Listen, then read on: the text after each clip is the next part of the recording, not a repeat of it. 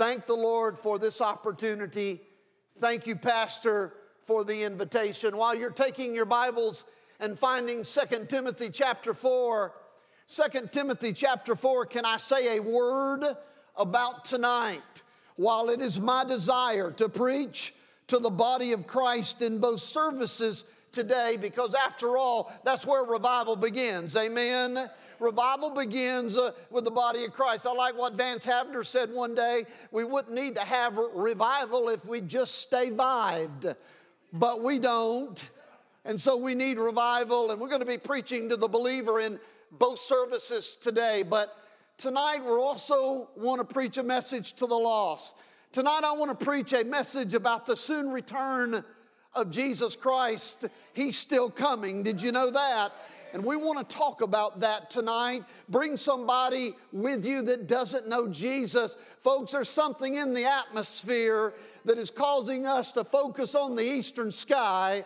And we're getting ready to go airborne. And we need to take somebody with us. Bring somebody with you tonight that doesn't know the Lord. But that's tonight. This morning I want to encourage the body here at Hillcrest Baptist Church with this message: never give up. Never give up. You know what I'm thinking? If we were real honest with ourselves this morning, Brother John, we would admit that there are things and stuff in life that discourages us and disappoints us to the point that it disillusions us, that sometimes we just want to go to the house, shut the door, lock the door, and not be bothered anymore. And while there are things that do that, can I remind the body of Christ there's one arena that we can't let that happen, and that is our commitment to serve the Lord Jesus Christ until the race is done. And that's what we want to talk about. The elder statesman Paul sat down and wrote a letter, not of resignation, but of inspiration, to a young preacher one day with the words, never give up. We want to talk about it. I'm going to be all over the chapter in just a moment, but right now we're looking at verses 6, 7, and 8. 2 Timothy chapter 4, and if you're able to, would you stand, please, in honor of the reading of the Word of God. 2 Timothy 4, find verse number 6.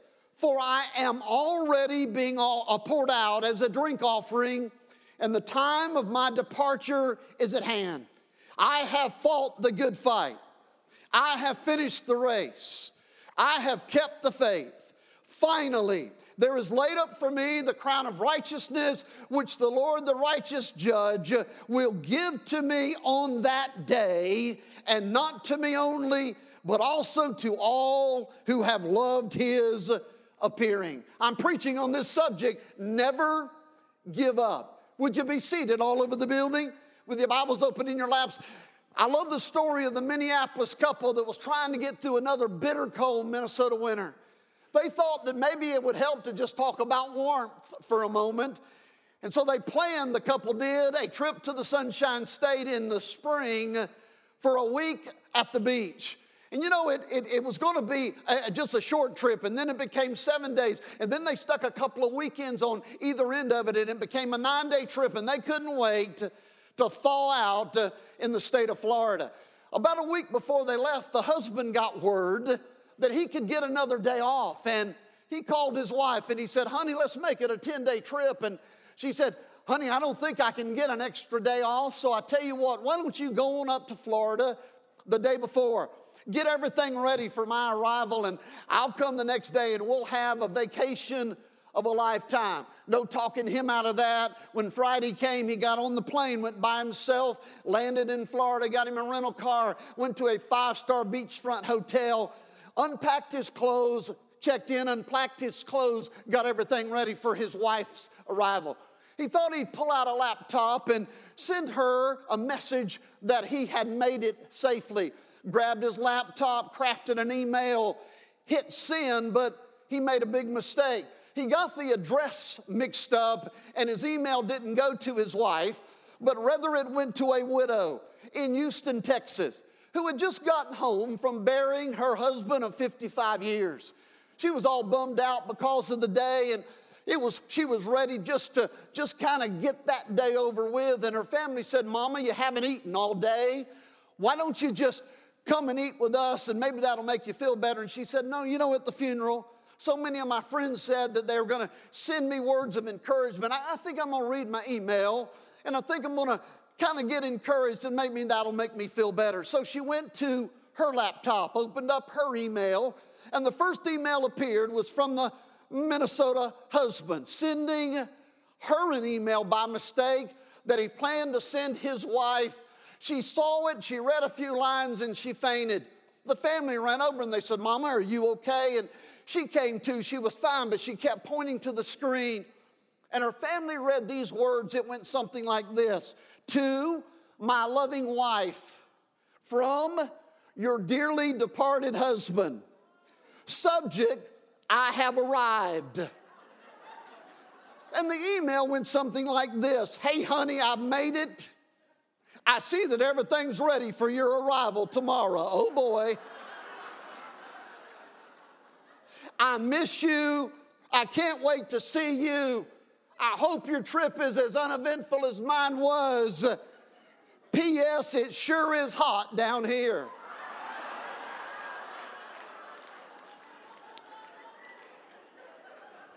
Hey, I've discovered something. Despite the vast improvements in communication in 2022, messages can still get messed up.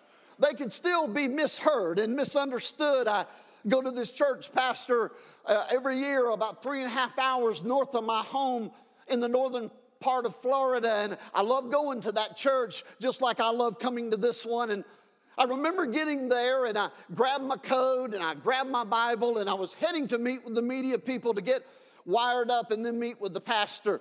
2 students, high school students, blessed this old guy as they were about 35, 45, 50 yards apart from me on their way to Sunday school, and they yelled out, Brother Ron, we sure are glad to see you. Can't wait to hear what God has to say to you. By the way, Brother Ron, do you TikTok? Now, I didn't understand what they said, so I said, try that again. And they said TikTok. I thought they were asking for the time. And so I grabbed my phone and I said, you're late for Sunday school. You better hurry up. And they said, no, Brother Ron, TikTok. I said, oh, I got some gum, but I don't have any Tic Tacs. Isn't that amazing? It's like we're talking a foreign language, man. We don't understand in the greatest day of communication. But I'm going to tell you what, there is a message out there that has not been misunderstood for some time. I want to talk about it just for a second, but I got to give you a disclaimer before I talk about it. I want you to know I'm not a prophet of doom and gloom. I want you to know I'm not a negative preacher at all. Pastor, I don't like to talk about a problem without trying to find the solution of it. But at the same time, I have to speak the truth in love, and here it is. Have you noticed that something has happened to commitment? I mean, all over the place, on glass doors of businesses, there are want ads. They need help and nobody wants to work. Have you noticed stores that haven't shut down because of the pandemic are trying to survive, to stay open despite the empty shelves? Because at the other end, boats are sitting at harbors ready to be unloaded by workers that aren't there, to put them on trucks to be delivered by truck drivers that aren't willing to drive them. But I've got news for you. This lack of commitment isn't just being witnessed out there. It is being witnessed in the place of the house of God. According to George Barnard Group, do you understand that in the year 2000, the average church member went to church 2 times a week? And 20 years later, the average church member went to church 2 times a month? According to the George Barnard Group, are you ready for this?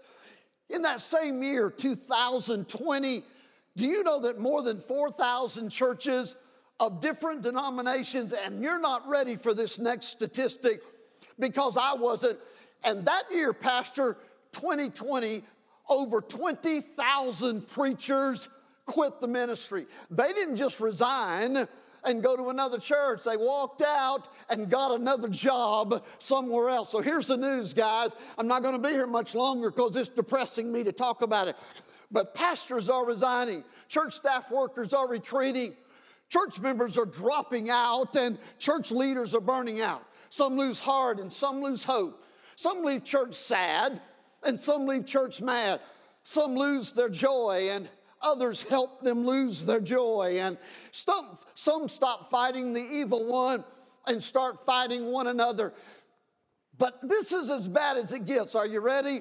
Do you know that there's someone who wants you to quit worse than you want to quit?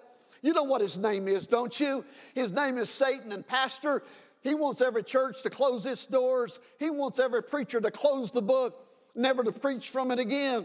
Do you know that, Brother Troy, he wants every singer to drop the mic and walk off stage and never come back again? Time out before I depress myself, man, because I've got some good news to tell you. There's somebody else. His name is Father God, and he not only loves you more than you can imagine and never wants you to give up, but he left encouraging statements in his word. Press toward the mark. Philippians 3:14, run the race with endurance. Hebrews 12:1, be found faithful. 1 Corinthians 4:2. Do you know the word quit only appears 6 times in the Word of God? Do you know that 4 times it has nothing to do with the word quit that we understand it means? And do you know the other 2 times, you know what it says? You guessed it, don't quit. Can I tell you, the Word of God doesn't even have a spiritual retirement plan, for goodness sake. I was talking to my preacher brother a few weeks ago, and we were talking on the cell phone, and all of a sudden, he wasn't there anymore. Don't y'all just love this thing? I'm going to preach on the soon return of Christ, Pastor, tonight. I may talk about this being the mark of the beast. I think that's what it is, man. I don't know how many times, Brother Troy, I want to throw it out my car window driving down the road. By the way, I saw a bumper sticker the other day. It said, we are prisoners to our phones. That's why they call it a cell. Amen. But Pastor, I'm talking on it. And all of a sudden, my brother's voice isn't there. And I said, hello, hello, hello, hello. And finally he said, I'm still here. You know, I was working on this sermon when he called me, and I thought that'll preach right there. I'm still here singing in the choir. I'm still here teaching that class. I'm still here serving my God. I'm still here preaching the word. Ladies and gentlemen, I think it's time that we as the body of Christ decided we weren't going to lay down, back down, give in, or give up. I think it's time we told the enemy, we don't plan to back away or drift away or go away or fall away until we fly away. We are in it for the long haul. Hallelujah. That's exactly what Paul is admonishing you and I to do, as well as Timothy to do, as we open up chapter 4. In fact, the very first verse, you know what he says? He says, live for Jesus every day. Because one of these days, we're going to stand at the judgment seat of Christ, and we're going to explain to him how we live the Christian life. And what Paul is encouraging us to do, if we'll make every day count, that day will be a good day. And then he goes on in the rest of the chapter, and he talks to you and I and to Timothy specifically about never giving up. To seriously consider the work and walk for Christ a lifetime commitment. A word that does not include quit in the believer's vocabulary. Timothy, Paul says, discouragements are going to come. People are going to do you wrong. You're going to run into phonies and fakes along the way. They're not going to like what you preach about, and they're going to openly ridicule you for preaching the truth. Trials and tribulations are going to come. You're going to make mistakes and feel like quitting, but Timothy, you hang in there. So along the way, you might be a spiritual success and one day receive heaven's highest honor, the well done, good and faithful servant award. When you see Jesus face to face and he says, come on in, servant, well done, good and faithful one. According to 2 Timothy chapter 4, I am convinced that there are three things that are going to encourage us never to give up. Let's talk about it for a few moments. Number one, we must never give up because of the people around us. I think I'm going to say that again. We must never give up because of the people around us. Can I make an announcement? We need one another. And Paul so magnificently spells this out in the incredible 4th chapter. First of all, he encourages a young preacher named Timothy. Hey, Hillcrest, all of us in this room could use some encouragement. But can I tell you, the guy that needs the encouragement most of the time, he's sitting right here. Brother John needs all the encouragement that he can get.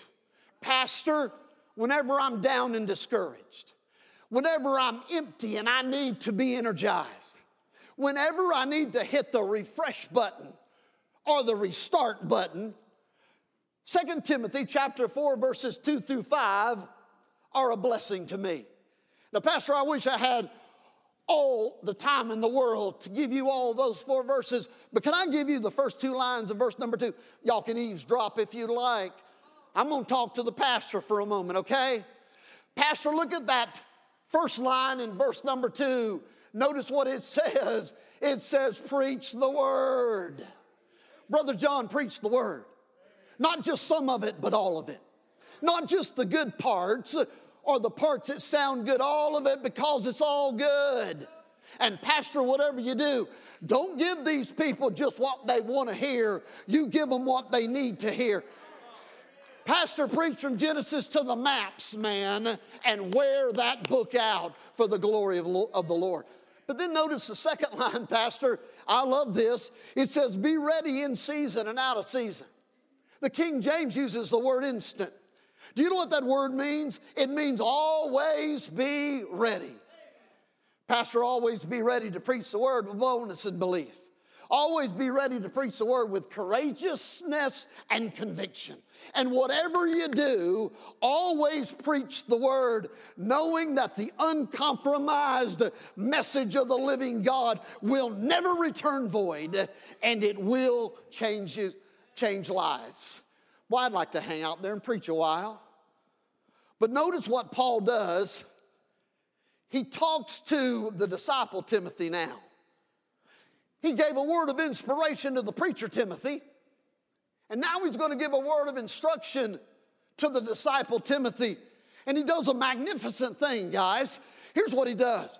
He spends the rest of the chapter encouraging Timothy on how to have proper relationships with people. In fact, from verse 9 to the end of the chapter, do you know what he does? He gives out 16 names. Watch this. Of people who were an encouragement to the ministry of the Apostle Paul, but who were also a discouragement to him. He spends a lot of time talking about people who were a blessing to him, but also people who were a burden to him. People who taught with him and tarried with him and loved him and learned from him. But he also talked about people who didn't help him because they were a handicap to him and hindered him without any help at all. So here's what Paul does. He gives us a wonderful glimpse from verse 9 to the end of the chapter about how important it is when we do this thing as a team and how difficult it is when we do this thing all by ourselves. So I'm not going to read verses 9 through 21 or the end of the chapter, verse 22. You take the opportunity to read it sometime. But let me summarize what Paul told Timothy about working with other people. He begins in verse 9 and repeats himself in verse 21 encouraging Timothy to come visit him in his prison cell. In fact, he says, get here as soon as you can, and whatever you do, get here before winter.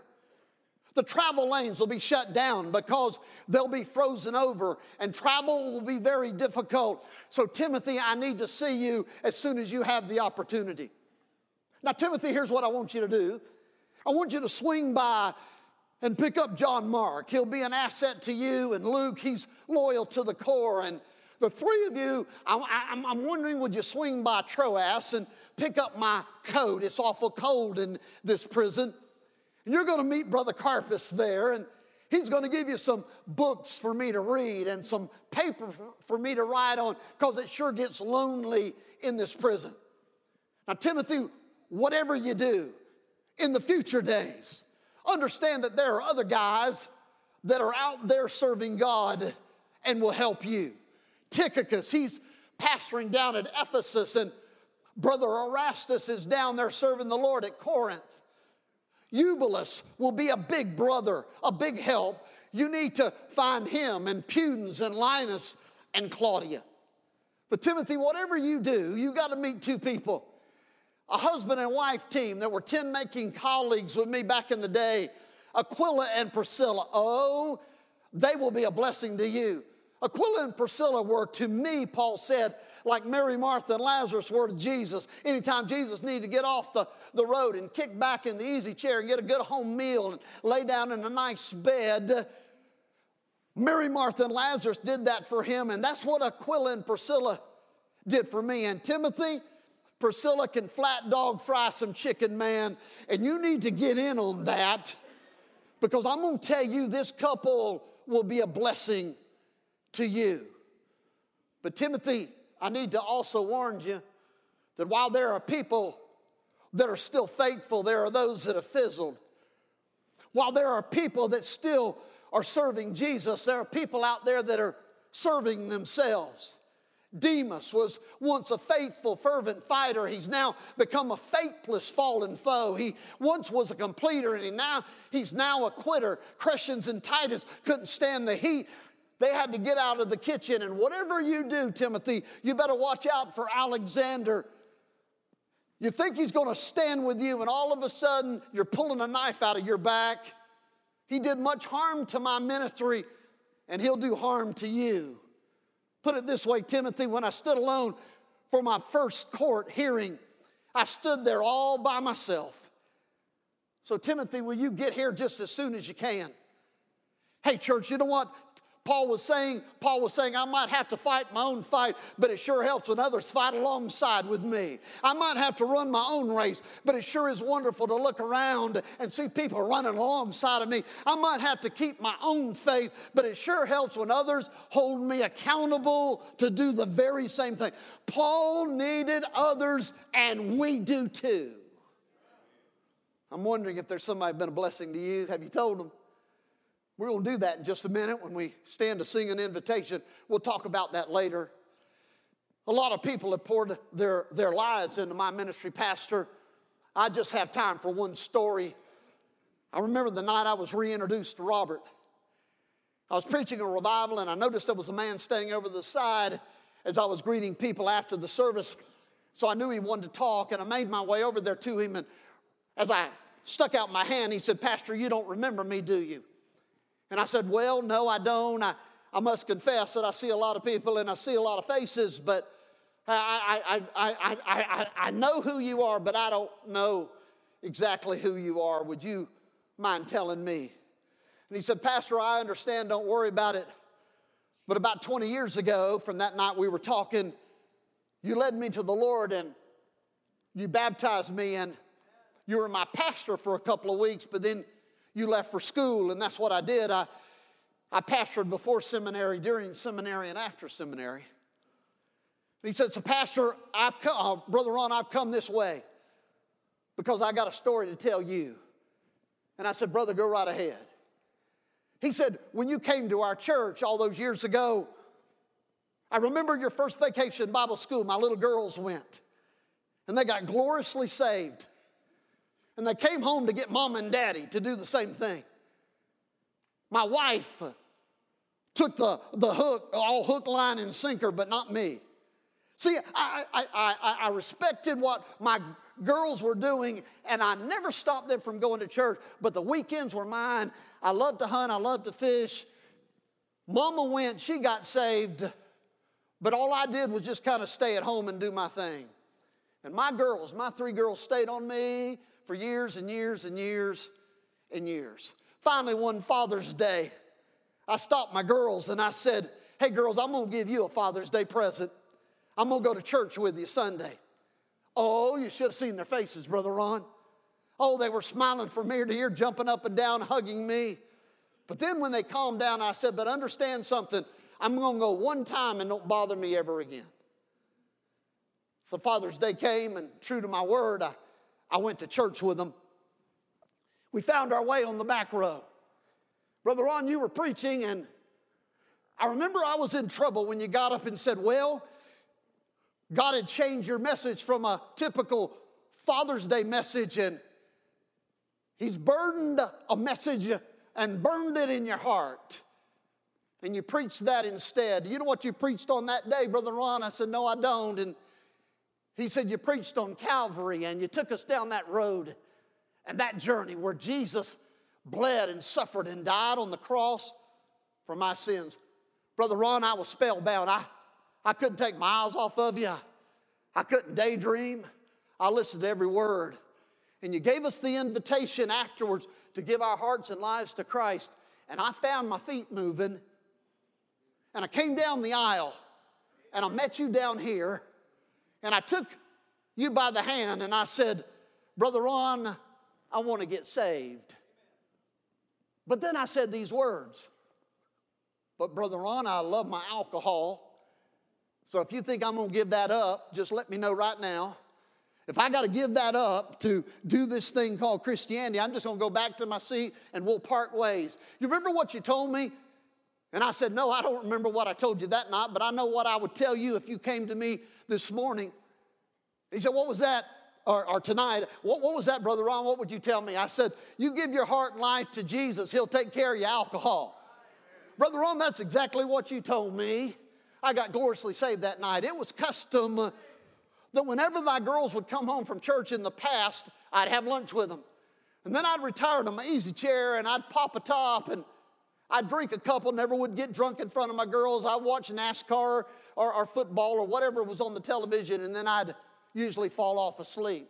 So I only did what was custom. I went to the refrigerator and I grabbed a beer and I popped the top and I took a swig, and that was the worst tasting stuff that had ever touched my lips.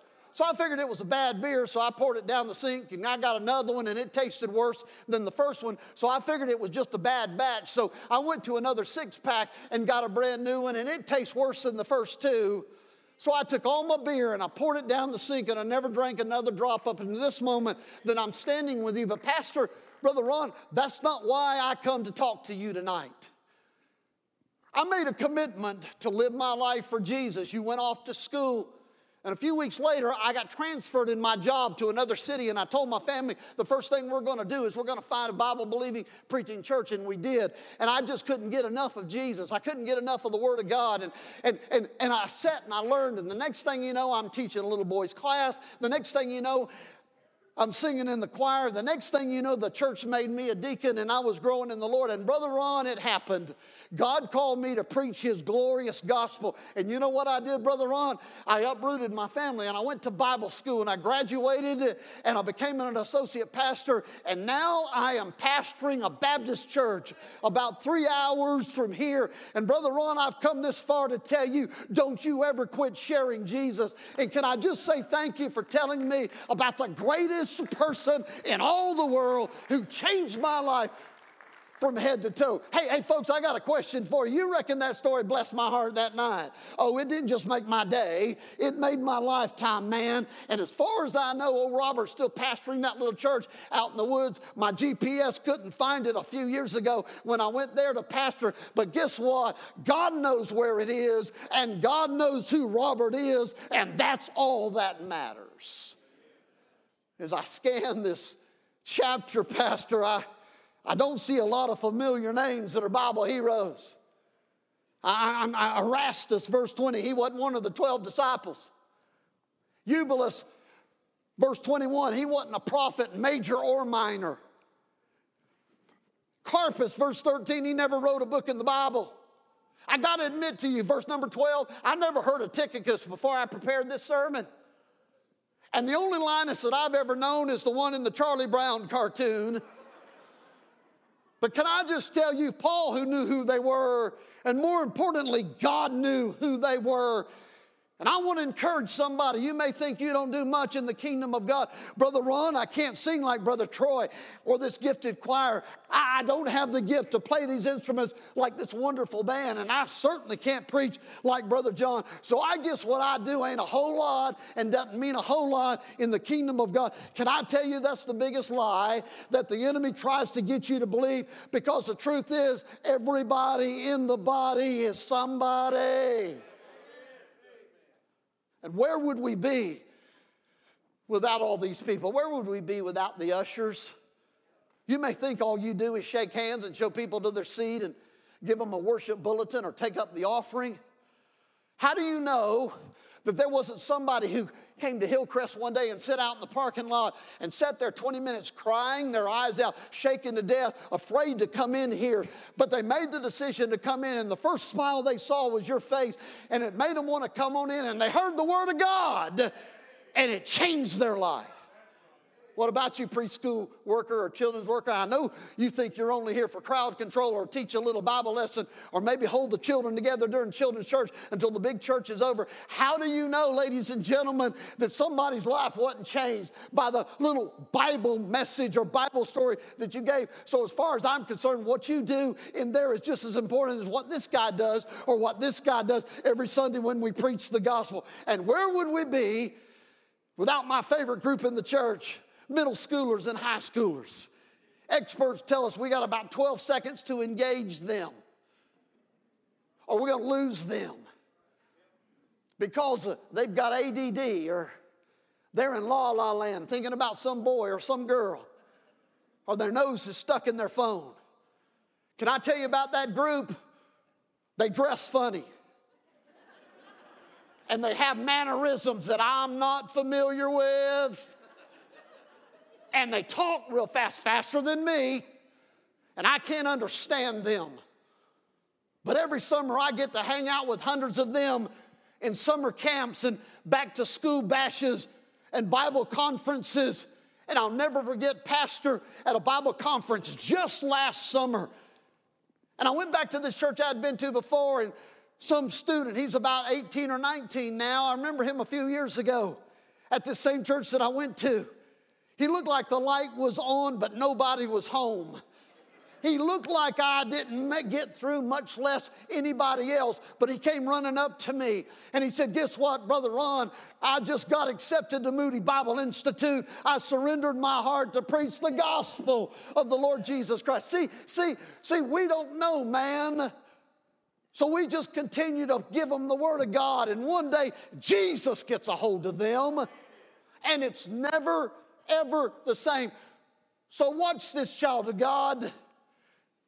Whether you're plugging in or plugging along, or you're trying to renew, or you're trying to restart, or maybe you just need to recommit. Whatever you do, keep going. Don't stop. Don't walk away. Don't give up. Because everybody needs you, somebody needs you, and everybody needs Jesus. So first of all, we must never give up because of the people around us. I wanted to spend a little bit more time with the first one. I won't be near as long as the second or the third point, but hang in there and listen. Watch this. First of all, we must never give up because of the people around us. Second of all, we must never give up because of the purpose that is before us. I won't reread verses 6 through 8 again. Pastor, what a moment that is, though. It's a mantle-changing moment. It's a passing the torch moment. It's an Elijah to an Elisha moment. It's a Moses to Joshua moment. The elder statesman, Paul, is handing the torch to young Timothy. And he says, I've come to the end. I've run my race. It's time for you to run yours. See, the setting of our scriptures, death row. Paul is in the execution chamber. He's about to he's locked up. He's about to head to the execution chamber where he's going to lose his head literally for his service to the Lord Jesus Christ. And he turns to young Timothy and he tells them, pick up the torch and go with it and fulfill the purpose that you have on your life. Can I talk to you for a moment? Everybody has a purpose for being here. Jesus had a purpose. His purpose was to die on a cross for the sins of the world. Have you ever thought about what your purpose is? While you're thinking of yours, I always think of mine. To do something I never had any intentions of doing, even though I came from a family of preachers. A job that is sometimes tedious and tiresome. Travel that is extensive and exhausting. Brother John, I think about all those people that I pastored and how I must have disappointed them when they didn't get the pastor they wanted. I can't tell you how many times I've been criticized even now for my preaching. I'm too long or too lively, or I talk too fast, or I sling sweat and spit too much. And with every criticism, I just think about my purpose. That I'm a mouthpiece for God. And that somebody may not hear the greatest message of truth unless I open up my mouth and tell them. That I might be the only Jesus that they ever see. So listen, please understand, and I'm sure age has a lot to do with it, I've lost all kind of patience with people who come to me that are once were serving Jesus and say, I'm no longer serving him because somebody hurt my feelings. I know people are difficult to work with sometimes, and I know the ministry is hard. And if you don't believe it is, go to Ephesians 6 sometimes and read those pieces of armor that we got to put on every day. The first piece is not a party hat, it's a helmet. Because that's not a picnic out there, that's a battle.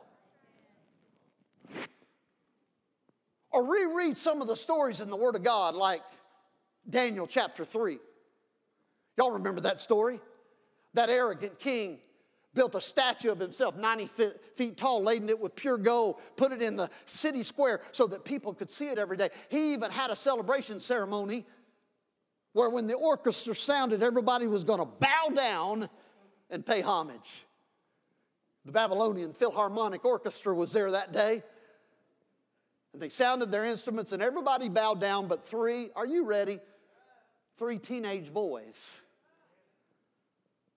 The king was pretty ticked off, stopped the ceremony and called them up.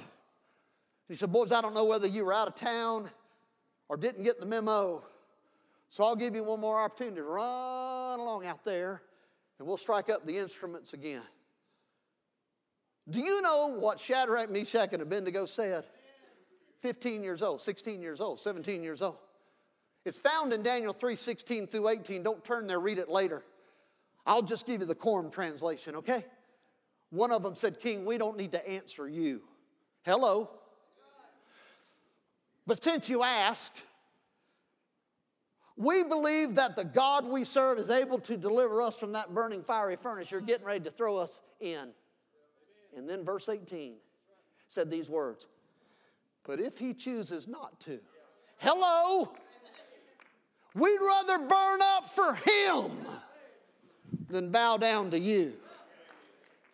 Doesn't sound like a bunch of boys that have trouble serving their Lord if a vote didn't go their way at the church. Doesn't sound like a bunch of boys that would walk out and never come back if somebody took the last chicken wing at the Wednesday night dinner. Sounds like a bunch of boys that were sold out to serve Jesus with all their heart. Can I make an announcement? It may sound rough, and I apologize for the roughness, but here's the bottom line. It ain't about you, and it's not about me. It's about Jesus Christ and the purpose that we have to serve him. Before I give you point 3, and this last one's a good one. Pastor, I don't know if Church homecomings are big in Tennessee, but they're huge in Florida. All day singing and dinner on the ground. I was invited one recently, and one of my favorite things I love to do in travel is to meet the man of God. Didn't know Pastor John. By the way, can I just say something? I've hung out with both Pastor John and Miss Julie, and y'all are blessed. Y'all are blessed. Woo, y'all are blessed. I don't know if you heard me. Y'all are blessed. So I met with the pastor before the service, and I knocked on his office door. Somebody told me that's where he was, and the door flew open. And the pastor was crying and had his face buried in his hands, and I was embarrassed, and he was embarrassed. And I said, Pastor, I can come back. He goes, oh, no. And he got his composure together, and I said, Pastor, why don't you talk to me? Tell me what's going on. No, you're about to preach, Brother Ron. I don't want to disturb that. I said, listen, I'm here for you. You tell me what's going on. It's silly, not silly enough to bring those tears. Tell me what's going on. Well, Brother Ron, our fellowship hall's small. In fact, it's so small, all we can put is a horizontal table and put the food on, and a vertical table and put the tea and the desserts on. And people come by and get their food, they get their drink, they get their desserts, they go to some other place on the grounds and they eat. Brother Ron, I haven't been here very long, but I noticed it took forever to feed the crowds, because here's what the problem was, is they weren't cutting up the desserts and putting them on little plates. And so the people would have to pick out the dessert, cut them up, put them on the plate, grab the plate with their food and go eat.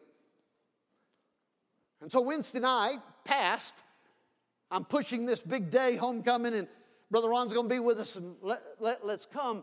But I'm just wondering if we could just cut up those desserts and put them on little plates. Brother Ron, there was a gasp in the crowd, like I had shot somebody's mother. One of the leaders of our church stood up and said, Pastor, you haven't been here that long, so I think you need to be educated.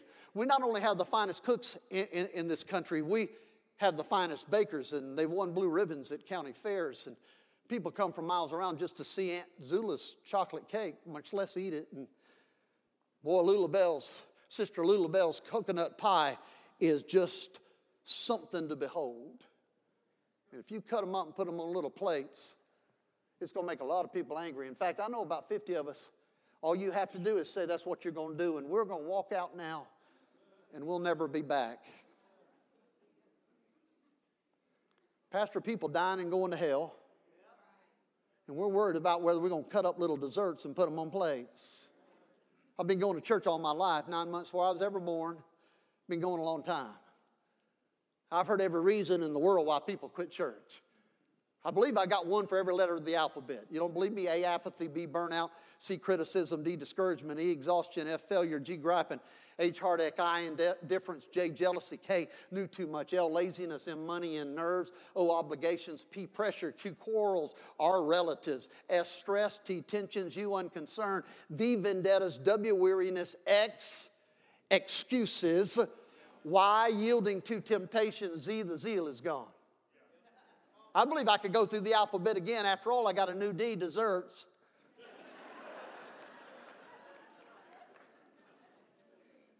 But can I tell you what was wrong with that list I just went through?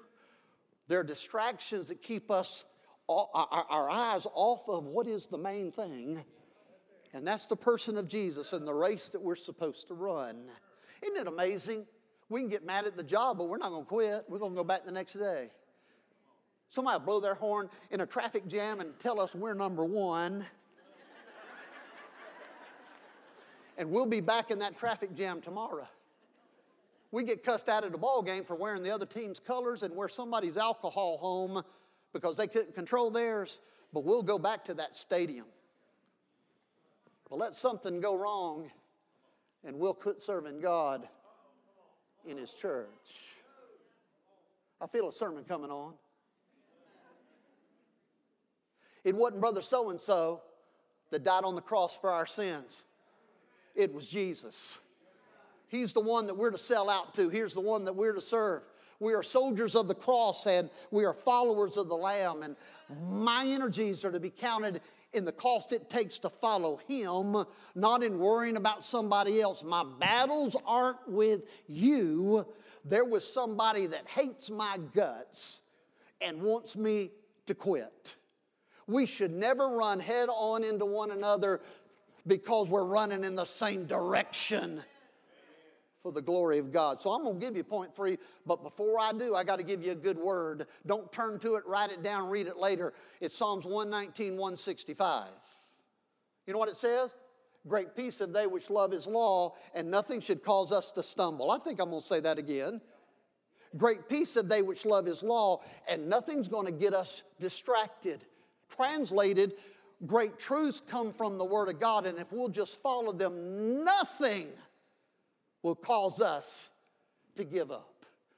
So you know what? The next time the enemy or somebody tries to do that, just quote that verse to them. Great peace have they which love His law, and nothing will cause me to stumble. Make it personal. Great peace have they which love His law, and nothing will cause me to quit. Brother Ron, you don't know what somebody said to me. No, I don't, but I know great peace have they which love His law, and nothing will cause me to stumble. Brother Ron, I wasn't elected a deacon when I thought I should be. I'm pretty upset. I'm sorry. Great peace have they which love His law, and nothing will cause me to stumble. Brother Ron, they made me cut up my desserts and put them on little plates. I think I'm going to quit church and never come back. Don't do that. Great peace have they which love His law, and nothing should cause me to stumble. I don't like loud preachers. Great peace have they which love His law, and nothing will cause us to stumble. Folks, why don't we decide to get our eyes off of everybody and put them on Jesus where they belong? Got one more. First of all, we should never give up because of the people around us. We should never give up because of the purpose that is before us. And if you don't have those first two, you got this one, and you should never give up. I should never give up because of the person that lives in me. Paul, verse 17, the Lord stood with me when no one else would. Verse 18, the Lord delivered me from all evil work. Hey, guess who had every reason to quit but did not and went all the way to the cross? And aren't you glad? He went to those disciples suffering such agony that the veins rose to the surface of his skin and burst, and he was bleeding, yet he found them asleep 3 times. Moments later, there was a rustling in the garden, and one of the ones he called turned him in for a crime he didn't commit. They took him away and beat him until he was unrecognizable as a human being, according to Isaiah. They spit on him, and they mocked His holy name. And they gave him a cross to carry to his own death. And when he got to that place, only one disciple was there. The other 11 had run away. And his own father had to turn his face away because he couldn't look upon sin. Yet he did not quit. And even when he said it is finished, he didn't die a victim, he died a victor, because 3 glad, glorious, shouting hallelujah days later, he rose from the grave. And that's why I can't give up, Brother John. Somebody needs Jesus. That's why I can't give up, because the gospel must be preached to the big churches and the little churches, the dead churches and the live churches, the churches that care and the churches that don't care. Because the one who went all the way and never quit deserves my total dedication. So church leader, lead like you've never led before. Sunday school teacher, teach like you've never taught before. Deacon, deek like you've never deeked before. And I have no idea what that means, but do it anyway. Because of the person that lives in you. Can we stand to our feet all over